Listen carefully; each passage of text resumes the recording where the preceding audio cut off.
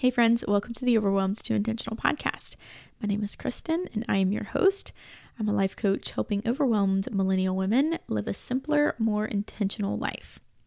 Before I jump into today's topic, I want to give this little note.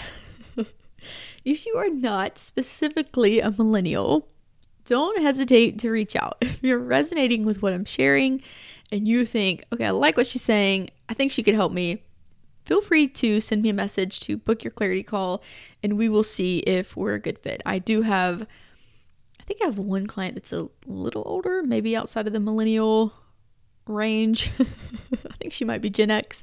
So just know that you don't have to be a millennial. It's okay if you're not.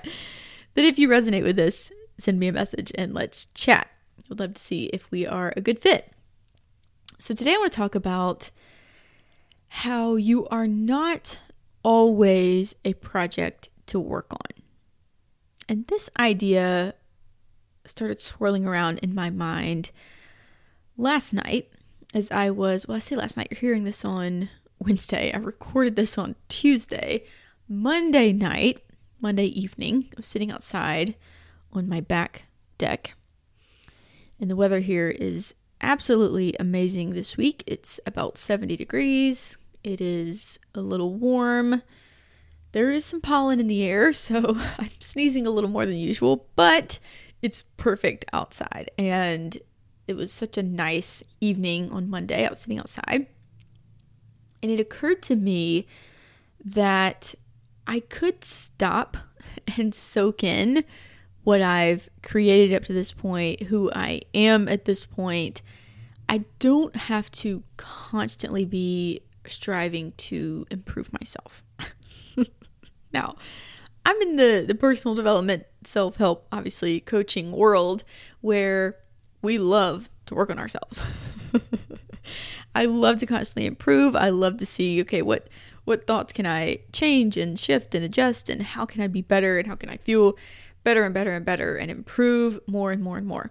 I love it. And it's easy to get caught up in and almost addicted to constantly growing and improving and not stopping to soak in where you are at this point and who you are at this point. Even if you have not created everything that you want, who are you? Who have you become in the process of all of this growth? And can you stop for a second, even if it's just for a second, and acknowledge that? And maybe not constantly be looking for ways you could be better. It's easy to get caught up in a bit of a judgmental spiral and thinking, I should be better at that. That's something I need to work on. Yeah, I shouldn't say that to myself. We start to notice the things that we do once we begin to improve ourselves and make this progress and set out on this journey.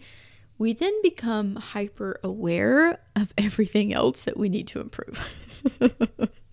And we become hyper aware of the thoughts that we're thinking, and we think, oh, that's that same thought again, and I'm holding myself back. And if only I believed in myself more, if only I didn't doubt myself so much. We say things like that. And I want to give you the permission to give yourself compassion and say, you know what? It's okay that I'm not where I want to be. It's okay that I haven't achieved all of those goals yet. It's okay that I'm here at this moment as this version of me, and I can just pause and be there. I was thinking about how I could decide to be proud of myself right now. That where I am today is pretty incredible. It's where I once wanted to be. I once wanted this life. I once wanted to have slow mornings and restful evenings and have this version of the body that I'm in that feels really good and practices yoga more frequently than I used to and has the habits that I have now. I remember looking back on, I think it was 2 years ago, what I wanted to create was this ideal morning routine. And I now have that. And it's not always perfectly rigid step by step, but it's relaxed. It involves me having a cup of coffee and doing some writing and thinking and reflecting, and sometimes just sitting on the couch and doing nothing. And it feels so nice that I have created that for myself. That for a while was a goal that felt so hard to achieve. I couldn't seem to get it right. And I've now figured it out. And what I easily get caught up in is, well, there's the next thing, or here's this other thing I need to improve on. And, I need more, and I need this, and I need that, and I want this. And and it's the voice comes in that says, well, you could be better at this, or, you still are not great at that. So I say all of this to say you're not a constant project to always improve. Yes, you can grow, you can continue to grow, you can love to grow, but you can also be who you are, where you are, and it be perfectly fine. If you didn't change every single day, you would be fine. If you didn't constantly put all that pressure on yourself, you would be fine as you are. As you are right now is perfectly fine. Growing because you want to is more fun and relaxed than growing because you're constantly finding everything about yourself that you need to improve. So I just want to give you that permission and that grace to say, you know what? I can lighten up a little bit. I can give myself a break. When you give yourself a break, it does make all of this just a better process, to be honest. When you're so hard on yourself, like I tend to be, it can feel awful and exhausting because your brain constantly tells you that that's not good enough and you need to keep getting better and you're not at the goal yet. And so you have this voice inside of your head that's constantly saying, be better, keep improving. Oh, you said the wrong thing. Oh, you shouldn't say that. Constantly. But when I relax a little and I say, you know what, I'm going to just accept where I am right now and be here, I feel so much peace. So much peace. And I enjoy growing and changing and evolving more when I give myself that break. So that's what I want to give you today. Give yourself a little bit of a break. You don't have to completely let off the gas and do nothing. I think that's what we think. I know that's what my brain thinks when I say I'm just gonna relax. I'm not gonna stress so much. My brain immediately goes to, what are you gonna do? Sit on the couch and watch Netflix all day and do nothing? I then swing to the opposite and completely deem myself as this lazy, good for nothing, watches Netflix all day and contributes nothing to the world, terrible human being. And I'm like, wow, why do you go to that extreme? You can relax and give yourself a break and not put so much pressure on yourself, and it not mean you become a lazy human being. And also, there's nothing wrong with having days where you do relax and do nothing. I'm still learning that. I'm going to be honest. I don't have those days very often. And even when I'm sitting outside and enjoying the nice sunset, I think I probably need to do something. I need to make something productive out of this moment. So my brain is extremely hard on myself about rest. I am working on it, but it doesn't mean that when you take the pressure off that you're suddenly going to swing to the complete opposite and do nothing. You're not. When you relax a little, it actually makes the growth better. So that is my little message for you today. You don't have to constantly be finding things to improve about yourself. You could decide to be proud of yourself and accept yourself for where you are right now, to relax a little into what you've created, to enjoy it, to celebrate it even, to be proud of where you are, and know that everything that you've done up to this point has made you this version of you, and you can accept this version of you before thinking, I need to be the next version of me.